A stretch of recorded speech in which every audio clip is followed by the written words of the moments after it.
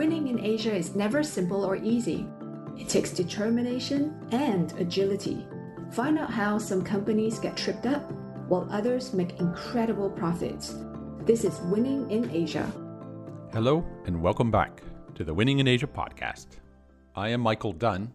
Earlier this month, I traveled to Sparks, Nevada. That's 20 miles northeast of Reno for my first ever look at Giga Nevada, Tesla's massive, and I mean massive, battery factory. It feels like you're on Mars. There's this high desert, 100-degree temperatures, dry as a bone, nothing around for miles. And then you encounter this out-of-the-world giant facility manufacturing battery cells. My mind went to Las Vegas and the people who first envisioned building something totally new and different in the middle of nowhere. Well, that's what the Gigafactory looked like to me. When Tesla and Panasonic built it, it was the first of its kind in the world, and people frankly thought that Elon and co. were out of their minds to do so. But since 2016, China has gone on a replicating tear, building 100 gigafactories of their own. They're led by powerhouse battery makers CATL, BYD, and others. China today is the world dominator in batteries, accounting for 75% of global capacity. Yes, now Europe and the US are racing to catch up. Our special guest today, Simon Moores, Managing Director at Benchmark Minerals, gives us a front row view of the global race for supremacy in batteries. Hey, Simon also reveals how Tupac Shakur, yes, Tupac, has been a special source of inspiration to him. It's Simon Moore, Mega Battery Factories, and Tupac on the Winning in Asia podcast.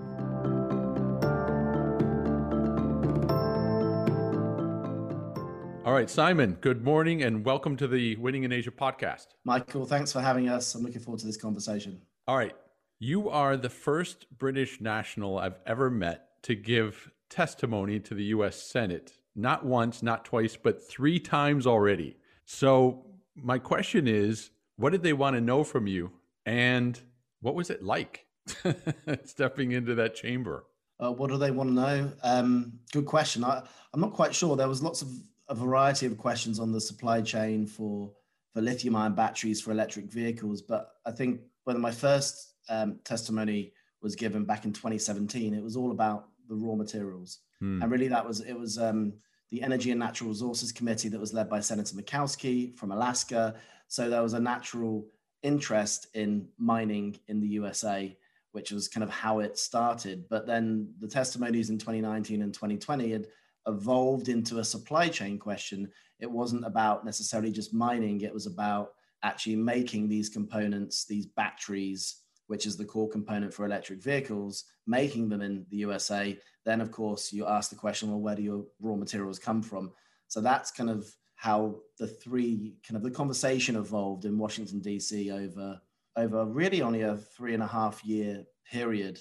That was interesting. And I can't remember your second point of your question because I just rambled. You're stepping into the chamber. You're a British national. You're going to the United States, to Washington, D.C. and the U.S. Senate. Was there a special protocol or you just step in and start talking? What were your impressions of the overall knowledge and awareness of the lawmakers you're talking to?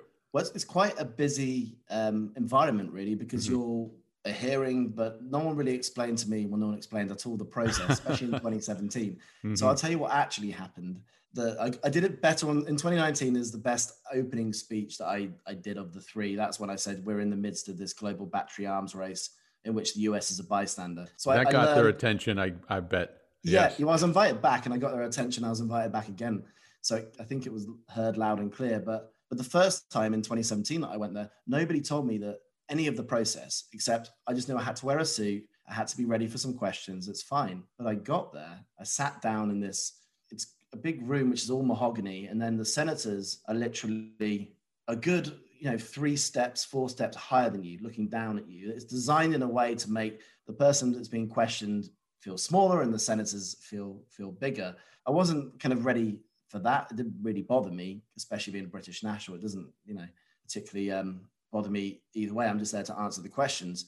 But no one said, oh, by the way, you've got a 5-minute opening statement. And everyone to the left and right of me had these beautifully written speeches that had been prepared by their PAs and these documents. And there was a formality to it. Thank God I went third and not first, because I quickly scribbled down an opening speech. I look back and I was absolutely fine. I nailed enough points that were made it relevant, and I got the formalities right. So in 2017, the first speech was definitely a learning experience for me. But I would say Google the 2019 speech. That's the one that hit hardest, I think. 2019. Okay, we'll Google that for sure. Now, you started Benchmark Minerals way back in 2014, before electric vehicles were really a thing. I'm not going to ask you how you knew to start your company at that time, but I am interested with any startup to learn, like, who were your first customers and when did you really sense that you're onto something? So I set Benchmark up in 2014 to collect price data, starting with the raw materials that go into lithium-ion batteries, collecting the lithium industry's reference price that's used in contracts and negotiate these supply chain contracts. That was our priority. And then we moved on to nickel, cobalt, graphite, manganese. But very quickly also, we started building out data products in lithium-ion battery cells, in the cathodes and anodes. And then once you have the supply chain picture from the mine to the battery cell, this information that you have and the stories you pick up on the way and the contacts you meet becomes very powerful. And that was kind of how we started it. When I came up with the idea for Benchmark, I'd been in the lithium industry and in the battery supply chain industry for 8 years prior to that from an information perspective. So I had a good idea of, well, battery demand is heading in one direction that's up. You can't really expect us to go from one mega factory or two battery mega factories or gigafactories to 212 or 213 at the moment in the pipeline. I kind of, the last 3 years have been a bit of a crazy ride in that sense. You can't predict that type of growth, but you certainly can predict that lithium-ion batteries are good. They're here to stay. They're going to be used in increasing applications. And I was comfortable with that premise. So we kind of just grew from there.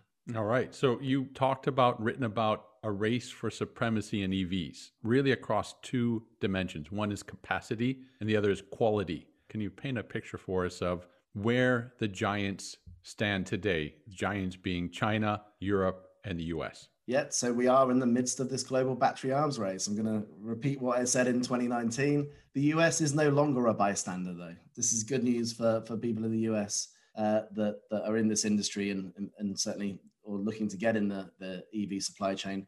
But quite simply, this global battery arms race started in 2014.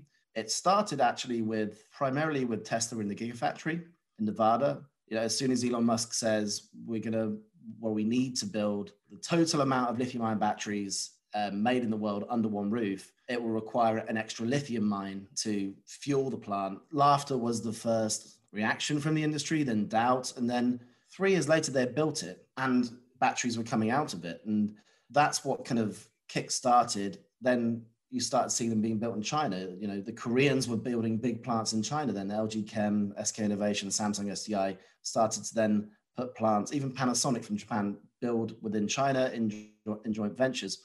Then the US stopped really investing after it was only Tesla that was investing. So what happened is the US kick-started it. China went through the roof in terms of lithium-ion battery investments. Around 2018, 17, 18, Europe started to do the same, the European Union.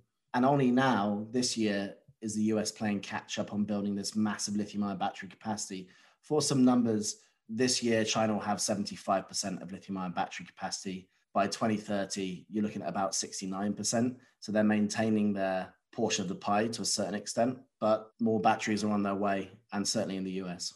Okay, so China's way out front. You mentioned 75% going to 69% by 2030. So still pretty strong, a dominant position. One of the things I've heard you talk about is distinguishing between capacity and quality. And you identify, I think, 6 or 7 world-class battery suppliers, those that are going to be in a position to supply OEMs globally. Who are they and what makes them different from the rest? Yeah, it's a really good point. The battery industry is a specialty industry. It's a specialty product. It's not a commodity. So the reason I say it's not a commodity is when people think commodities, they think of like coal and iron ore and orange juice and maybe pork belly, if you remember that movie, Trading Places from the 80s. I love that movie. Eddie Murphy. That's your classic commodity. Yeah, it's your classic commodities. Lithium-ion batteries, not all of them are equal. There are tiers of quality. And we create a tiering system at Benchmark. So the tier 1 battery makers at present And what I mean by tier one is they need quality and quantity, and they have to be qualified. It's the three Qs: quality, quantity, and being qualified by Western automotive companies to use these batteries safely in a Western OEM. There are 7 of these companies. So LG, there's Koreans, LG Chem, SK Innovation, Samsung SDI. There's the Japanese, which is Panasonic and Envision AESC.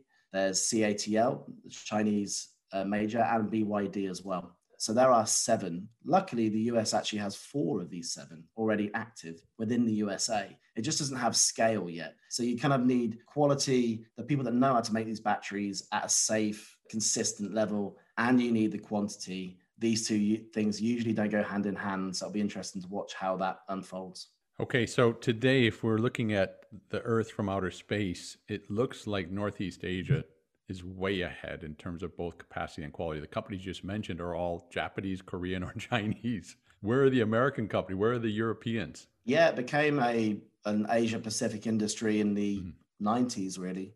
When lithium-ion battery was commercialized by Sony for the Walkman in 1992, really everything was then built around mobile technology. So whoever was making the mobile technology devices back then obviously needed the secondary lithium-ion rechargeable batteries to power them. And that was the principle behind it. So it was all Asia Pacific until electric vehicles came along. And that's why the EU and the US is playing catch up, because there is now a domestic need for these batteries in much bigger devices. And that's another way to envisage the growth of this battery industry is we go from batteries the size of your mobile phone to the size of your car. Tesla is like the chassis of the car. The bottom of it is all a series of lithium-ion batteries. So there's that sort of demand underpinning it, as well as more devices being mobile. You think about all the devices that in your house that you've got that you plug in and charge now, compare that to 10 years ago, you've probably got 10 times more the amount of devices than you had 10 years ago being recharged. So you've got that underpinning demand as well. We call this lithium-ion battery a platform technology. You know, once you have a quality battery, you almost have endless amounts of applications, mobile applications that you can use it in. And you know, that's a big part of this energy storage revolution. And those batteries, of course, are the end product of a series of efforts along the supply chain, starting from mining of certain materials through chemistry, through manufacturing of batteries, and then into the vehicles. Can you walk us through big picture a little bit? Like, what is that process? Yeah. So the battery cell, if you like, the individual batteries, as you would see, you know, you can envisage it like the ones that go in your remote control, very similar, just slightly bigger. That's at the heart of this supply chain. But the steps before it, you have to then, you make cathodes and anodes. So they're your cathode and anode and separator are what's rolled together to make the battery. Then a step before that, a cathode is made up of 3 or 4 chemicals: lithium, cobalt, nickel, manganese, maybe some aluminium in there, all oxides. All of those go into a battery. Those go into a cathode, which go into a battery. And on the anode side, you've got graphite and some silicon that go into the anode, that then go into the battery. So a lithium-ion battery is probably, you've got to be a master of 6 or 7 different supply chains from the mine to the battery cell to actually become dominant in this space. So you can see once you go upstream of the lithium-ion battery, it starts becoming a little bit more complicated. And companies like Tesla and VW are actually still working out how to gain dominance in the supply chain on this because of that complexity. Who's doing it best? Is Tesla ahead of the rest, or it's still early days? It's early days, and it's constantly evolving, but Tesla created the blueprint for this. They continue to do things that other companies wouldn't do. And the most impressive thing they've done at present is what they're doing in Austin at the Terafactory site.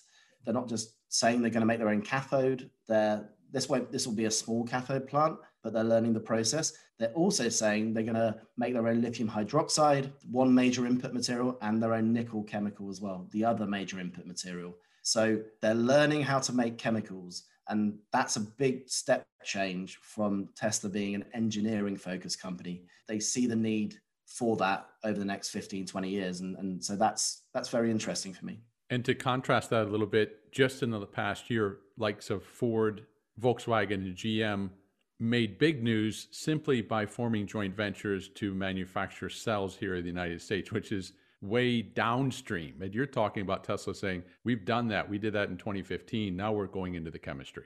Exactly. Tesla signed the Gigafactory agreement with Panasonic in 2014. It spent 2.5 years building Gigafactory. Fast forward 5 years on, they're doing the same for the supply chain. So it's very much own the assets in the supply chain and own the midstream. You don't necessarily have to be a mining company, but if you own the midstream of the supply chain, you will have greater chance of dominance in this industry. I'll give you an example with China. China has led the blueprint on this. China and Chinese companies have led the blueprint in this industry. Some are state-backed, some are independent companies. But the key thing, China only mines 23% of the basket of battery raw materials domestically. There might be in people's heads that China is massive, so it does all the mining domestically. Yes, that's the impression for sure. Yeah, it's not true for battery raw materials. Only 23%, of course, they get them from elsewhere around the world, but 80% of chemicals are refined in China. So it's very clear what the strategy is. If we don't have the raw materials, at least build massive refining capacity so the flow of raw materials ends up going towards China. The US has to do the same thing, and that's under discussion, but only Tesla are really thinking about it at the moment. All right, Simon, one of the things I liked about your take on this, the future of EV ramping globally, is you time and time again come back to the timing issue. And by that, I mean the mining, the chemicals, and the manufacturing have to be aligned. So for example, if the manufacturing is ready, but the mining isn't there yet, guess what? We don't get out of the starting blocks, right? Well, why? Because we don't know the future. Talk a little bit about the raw materials are there, the demand seems to be there, but the investment in the mining needs to catch up. What's going on there? So I view it in two ways. One is the building of this infrastructure, and the other is the ramping of the built infrastructure, the ramping up to the commercialization or the getting supply into the market. So on the building of the infrastructure, it takes 5 to 7 years to build a lithium mine. It takes 24 months to build a battery plant. That fundamentally is your problem. The raw materials need to be way ahead of time in terms of investment and what's needed than any of the midstream, any of the cathode plants or the battery plants. If you're building an EV from scratch, it might take you probably 5 to 7 years as well to build that platform. But once the platform's built, you can actually quite quickly change the models, and it's software then that controls is the bigger factor after that point. But for me, 5 to 7 years to build a lithium mine, 24 months to build a battery plant. That's just building the infrastructure. That's challenge one that is blowing people's minds at the moment. That's why investment into raw materials is so slow. There will be, lithium prices are going up as a result, right? The second part is once you have a gigafactory, for example. So the Tesla gigafactory took about 2.5 years to build, but to get it to capacity and, weed out all the problems, all the wastage problems, to get that 37 gigawatt hours of batteries actually now into, automotive OEMs or into the Model 3s, Model X, Model S, and so on, that took another 3.5 years. That took longer to ramp to a reasonable level of production, of supply, than it did to build. So if you're building a battery plant, I say it's 24 months. It's about 5 years to make it work properly at scale. So there's the building infrastructure, which is problem number one. That's challenge for today. But 5 years' time, you're going to have the ramping problem as well. Not all of these things are going to come on stream at the same time, at the same quality. And that's if you're, Ford, VW, Tesla, whoever, GM, that's your problem. And that's yet to come. But that's the state of play. So am I hearing you say that we should be probably, as we look to the future and demand for EVs, say in the United States, even with better products coming on stream now, we see the Mach-E, the Ford F-150, of course, Tesla's got its and GM's bringing to, but there may be supply chain constraints. There will be. Bottom line. And there already is, right? So if you see Elon Musk's comments in February that they're cell constrained, they don't have enough lithium-ion batteries to make the Tesla Semi, so they push that into next year. There are already, if you look for the evidence, there are already constraints. On the raw material side, lithium's price has more than doubled since January. So there's a lack of a supply. There's more demand than supply in lithium at the moment. These things, if you look for the evidence, of course, it's easy for me to say because that's my job, right? And that's what our business does. But the shortage of supply is already there. And if you're an OEM and you haven't got not just your cells locked up in contracts, like rock solid contracts, but also if you haven't questioned where the raw materials are coming from, especially lithium and nickel, then there's going to be problems around the corner in about a couple of years. It seems to be, if I'm the EVP in charge of purchasing or supply chains at a traditional automaker, this is all new territory for me. And it's new in terms of we don't know the future. We've never been here before. We don't know how quickly things will ramp up. So in your experience with your customers, the OEMs and the supply chain people, what's that meeting look like? Are they saying, hey, give me an idea of the future. I need something to hold on to. What are they asking? They're asking all the same questions that probably your listeners would ask, like logical questions of, firstly, where, what battery plants are coming on stream, where and when, and capacity. And, if you're on the mining side, which companies are going to come on stream and in what volumes, and can we lock that up? And it's all logical questions, but actually there seems to be a lack of, it's a bit different now, actually. Probably a couple of years ago, it's kind of OEMs were, especially North American ones, were like frozen in fear. Or it was frozen in, we don't know what to do next, because also we're not sure if this electric vehicle thing is going to be huge. Right? Isn't that the bottom line? Is it happening or not? If you're in California, it's obvious. If you're in Michigan, you say, never. It's not happening.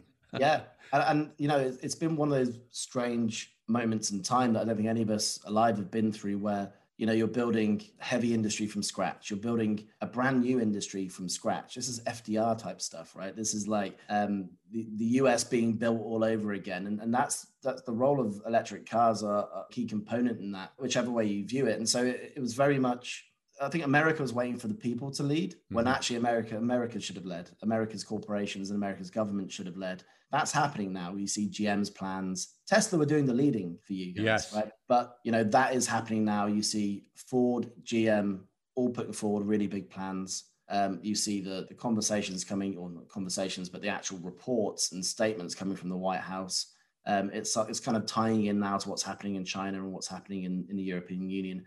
The US is kind of back on track, or, on track, let's say, on a new track. I don't know how to phrase it, but it's interesting seeing the last 4 months has been key. Do you sense that Ford and the GMs, Detroit 3, and the administration genuinely, this time's for real? We get it. Electric vehicles are the future. We're committed. We're going full strength. You mentioned GM just this week increased its investment plans to $35 billion.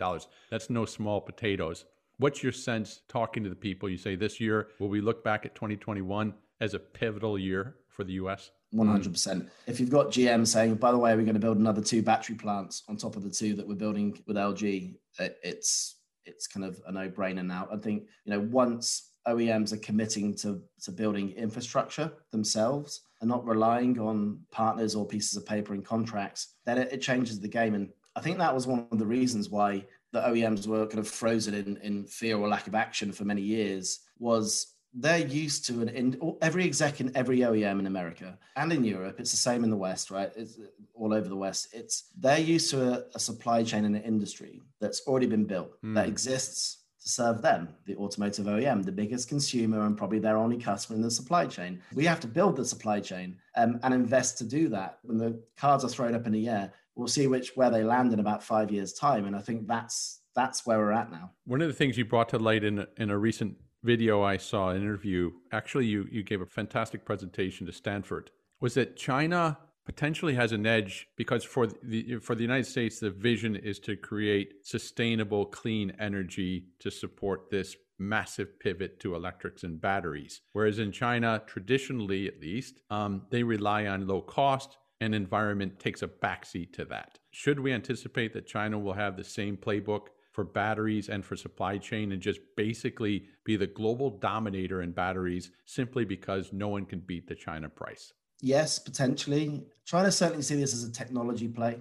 first. Lithium-ion batteries at low cost and at scale means they can get a lot into their cities and reduce the smog. So I think it was a technology play first to actually solve the problems in their cities, which were becoming, and still are, but were terrible, like an actual threat to the stability of the country. I think that was the level of the pollution issues they had. And I think electric vehicles were the quick and easy way to solve that problem. In terms of going forward, I still think China sees this as technology and low cost, which is why they're going down the LFP batteries, which is the lower cost end of the lithium-ion battery chemistries, has been very popular there as a result. But I do think that actually, funny enough, the West will probably go down similar routes. So I don't think it's going to be that easy for China to undercut the cost dramatically of making these things. I think the cost of a lithium-ion battery fundamentally is how cheap can you make the lithium-ion battery? Your limiting factor is the raw materials. So it's going to be how cheaply can you extract lithium and nickel and cobalt at the right qualities, because 8% of the cost of a battery are the raw materials. So actually the limiting factor there is, as I said, it's not making the battery itself. So China's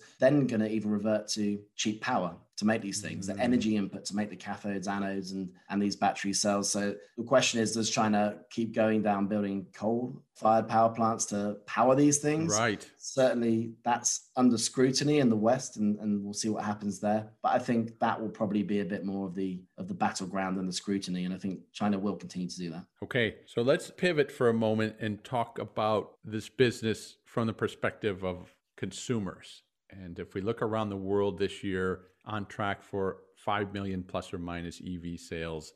China and Europe way out in front, I think both with about 40% of that. So 80% between China and Europe. US sort of catching up at around 10%, then got a handful of other countries. What will it take, in your view, say the Biden administration invites you back with the Senate and says, Simon, what's the number one job to be done here in the United States to assure that consumers embrace electric vehicles? That's a tough question. Well, actually, it's not. It's a simple question, really, or a simple answer to a good question is build lithium-ion batteries, because the technology speaks for itself, right? If you have enough lithium-ion powered electric vehicles and options for consumers at the right price, they will buy lithium-ion battery powered vehicles over gasoline ones for many, many reasons. Economics would be the number one, but enjoyment would probably be the number two for the mass market. And, I think we tend to see these things from the existing generation. But I'm talking about 15 years, 20 years in the future. The people that are going to be buying these things are 10 or 15 years old now. They grow up with iPads. They probably had an iPad when they were a baby. And so the logical thought process of analog to digital really helps that selling process. I don't think you have to sell an EV to anybody under 30. Now, and certainly that's going to be the case in 10 years' time. And so the key is you get as many options as possible for the consumer at the right price. They say under $35,000. It's not. It's under $25,000 really is where you're looking at. And add cool technology in there. Add the ability for your car to upgrade itself every 6 months like the iPhone does. And then you have Brave New World. And I think that will happen as well. Is there room for American company startups to do battery cell manufacturing here in the United States? You mentioned that the U.S. has more plants. Tesla's there, now LG Chem, SK Innovation. These are Koreans. CATL has an office in America. What's the outlook for, say you're a battery startup, you're an American company with ambitions. Is there still openings, or is that ship sailed already? No, I think the market's going to be so big and so varied that there's always room for new startups with a specific reason to exist. You're solving a specific problem. And I think that's the key. Now, what the Biden administration needs to do is to ensure it's got the biggest amount of, let's say, international battery producers there. But the second part is, American-made businesses, American champions for this, actual future competition for the market. I think that's a reason why President Biden stepped in on the SK Innovation, LG Chem legal battle, was to preserve SK Innovation's rights to stay in the USA. As for American startups, I think there's two angles to attack. One is innovation of the manufacturing process, much like what Tesla did with the 4680, I think it is, the Coke can sized battery that they showcased last year, which is yet to be in production, but soon. Manufacturing innovations is a big area that could cause a big impact on the industry. The other part is cathode innovations. So what flavor of your lithium-ion battery is it? For what use? Cathode and anode, because I think that's where you're going to get the energy density jumps. And then if you make the cathode, you own it. I would personally make batteries and own that whole part of the supply chain, and then probably team up with the EV startups that are coming through at the moment as well. So no, I think this industry is going to be huge, and anyone getting in at any point in the supply chain now will be very valuable in about 10 years' time. Oh, I like that. Let's get started right now. Yeah, but solve the problem, right? This is the thing, especially on chemistry and manufacturing. Those things kind of manufacturing of batteries gets neglected quite a lot, I think, the whole process flow of it. So anyone that's add cool technology or ideas into that, put it into a company and, and sell it to one of the big boys down the line. Beautiful, beautiful. Hey, Simon, I can't help but to notice the beautiful series of framed items you have on the wall behind you. Now, listeners, of course, can't see that, but I can, and it's gorgeous. What is that? So thank you for noticing, Michael.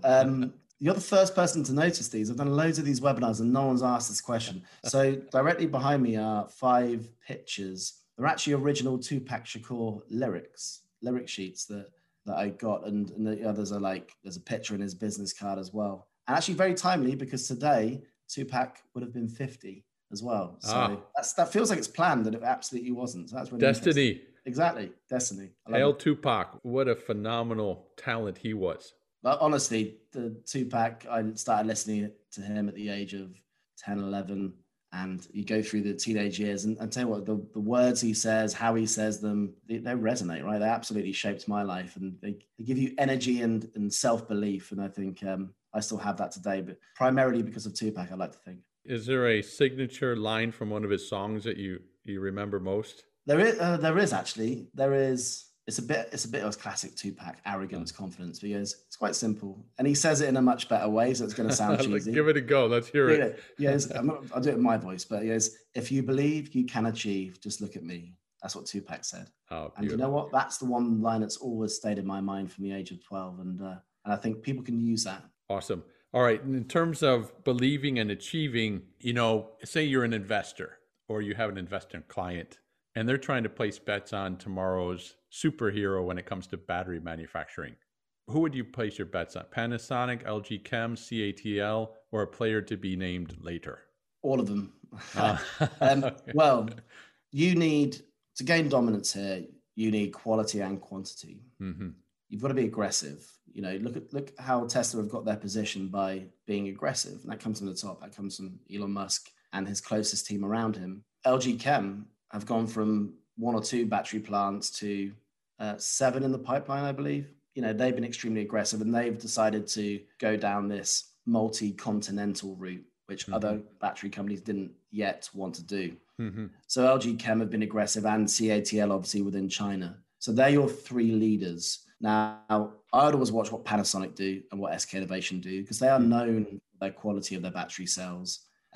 A bit more conservative as the leadership of these companies are. But I think the tier ones are going to be stronger, but I think LG Chem, CATL, and Tesla. And once Tesla start making their own batteries, that will shake it up. And that's probably going to happen end of this year in Austin, we think. That's a great point, Simon. I didn't think of that. Tesla, most people associate, of course, with the vehicles, but you mentioned earlier in our conversation today, Tesla's moving aggressively into the chemistry and design of new batteries, and they could be tomorrow's leader in batteries too. Yeah, exactly. And people do have this thought that Tesla already make their own batteries, but the Gigafactory was Panasonic, was their partner. In China, they've got LG Chem and CATL as their partner to make the vehicles. But the pilot plant in Fremont is making these new cells, and that pilot plant, once it's successful, will be transplanted to Austin. And once Tesla crack this, they're going to scale so quickly, but the limiting factor will always be the raw materials. So that's why they're looking at the chemical step,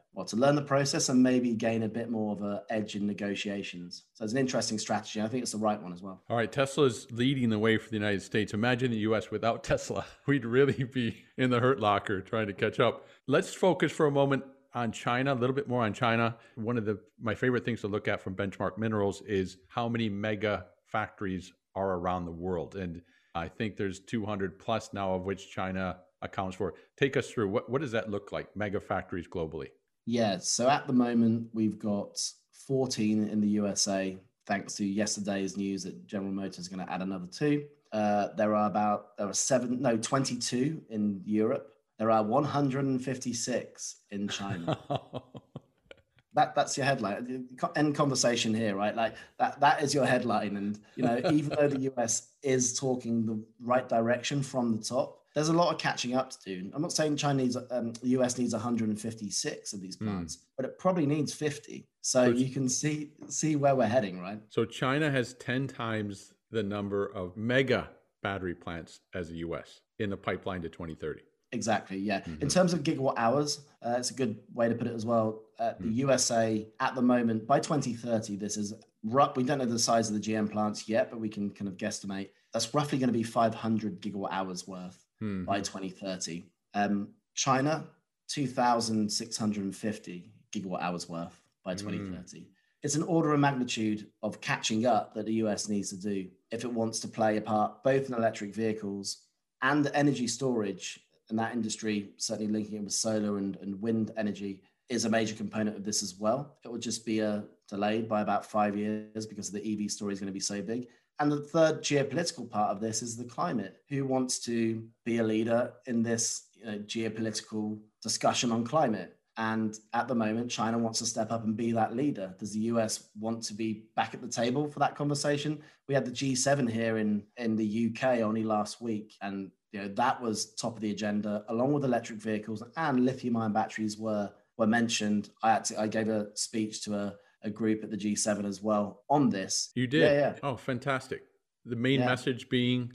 You need lithium-ion batteries, and you need localized supply chain to secure the batteries. Same message, another audience. Keep it simple. All right. This reminds me, I wanted to follow back up with your testimony to the Senate in the U.S., and you have to be as honest as you can with me.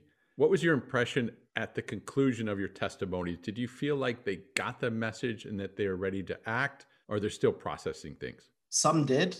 So certainly Senator Murkowski has been a leader on this, and she understands how it all ties together, the importance of it. Joe Manchin as well, Senator Manchin from West Virginia, also gets this. I mean, sings from a very similar hymn sheet, if you like, to Senator Murkowski in the need for mining, in the value it brings to new industries downstream. Other senators hit and miss. You don't know if they're there for the politics, just to show up and have their name on the sheet that says, I asked a question, which a lot of them do. They come in and come out, ask a question and head off to their next meeting. So not listening to the discussion. No one warned me about that, by the way. I thought my answers were boring, and they'd ask a question and then they would head off. They're gone. For lunch or something, or another meeting. But that's the conveyor. You didn't call them back, hey, Mr. Senator, I didn't excuse you yet. I didn't yet have that confidence, but maybe next time we'll see if I'm invited back. Maybe that's why I was invited back, because I didn't do that. But yeah, some did, some didn't. In terms of action, I think one senator alone feels it's almost impossible to get something through the machine that is Washington, D.C. It blew me away in terms of layers of the bureaucracy of democracy. And whilst the system is there and it works for the benefit of the people, you can understand why it's so slow. Hopefully on these things, it's bipartisan. I think the whole electric vehicle story is becoming that. But, you still have to negotiate the delicate road that is politics, right? And especially in the USA, in today's kind of environment, is whoever manages to push that through will be hailed as future heroes, I think. Yes, you remind me, a good friend of mine points out that for years, through the 80s and 90s, 2000s even, the United States was all about establishing energy independence. We would be in heaven once we're no longer dependent on foreign sources for oil, and we've come a long way in that regard. So to some extent, someone could throw a wrench in the works and say, wait a second, Simon, we've been working for 3 decades to get in energy independent. We got gas stations everywhere. Gas prices are decent. Why do we want to mess around with this electric vehicle stuff? Yeah. Well, someone should have said in the 80s, well, you can get a lithium-ion battery and you can store some sunlight in it and you can plug it in at your house, and use it in a car or use it in your laptops. The energy independent solution was always there, but the route chosen probably earlier in the 80s, 60s, 50s was that of gasoline. But really, it really is now back to the future, I think, for the US in that sense, revisiting solar, especially for me, revisiting that and having that energy storage component to it means maybe finally, without the need for fracking at scale, because I know fracking is the high end of the price curve, that maybe it is back to the future and the US will have energy independence finally. And it seems to be one of those situations where the US may not have a choice in the matter because China is hell-bent on leadership globally in this sector. Europe is racing to catch up. They've fully bought in. So we don't want to be behind the times. We've got to get with it. The US has always been a leader in technologies, right? Since the Second World War. And right now, for the first time, I think the US is probably behind in this technological race. The upside is the US has all the components to do that. It has industrial ambition.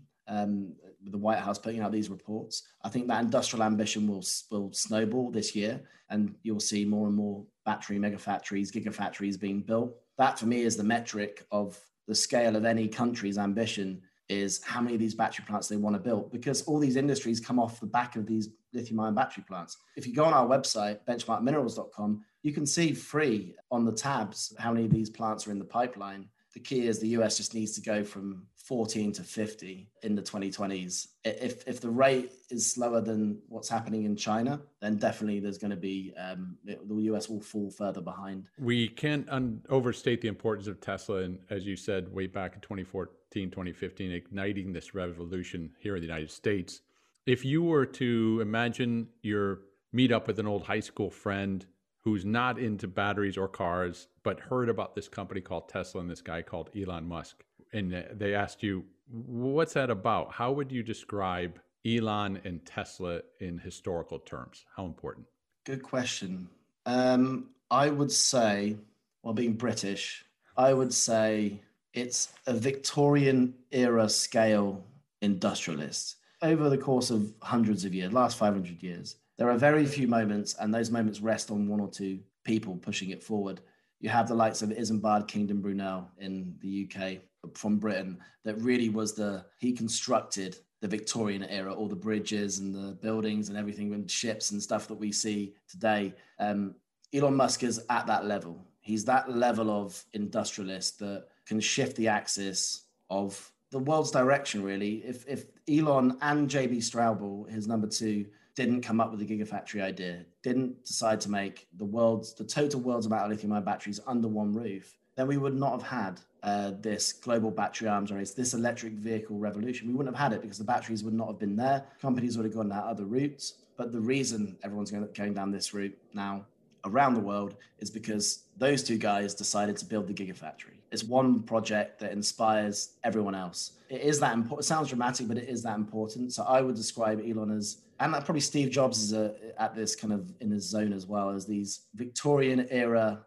industrialists that actually do change the world. Change the world. Beautiful. Hey, Simon, early on, you talked about quality being important in batteries. Quality is important everywhere. In my experience, the quality of your products at Benchmark Minerals are second to none. Highly recommend that everyone check it out. What's the easiest way to learn more about your company and your products? Go to our website, benchmarkminerals.com, click on Contact Us, or read some of the free articles that are on there. You can fill in a form if you're interested, and we'll get in touch and give you demos of everything we do. Fantastic. Simon Moores, CEO, Benchmark Minerals, thank you so much for being our guest on the Winning in Asia podcast. Michael, thank you for having me. It's been a great conversation. I've enjoyed it. Terrific. See you then. That's one.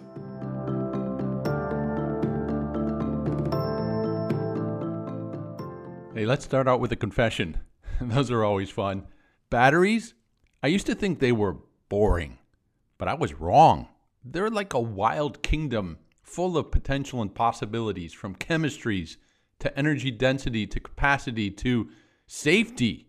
All these components come together to form batteries that power our cars, and those batteries are quickly going to replace internal combustion engines as the heart of our propulsion system. So get to know them.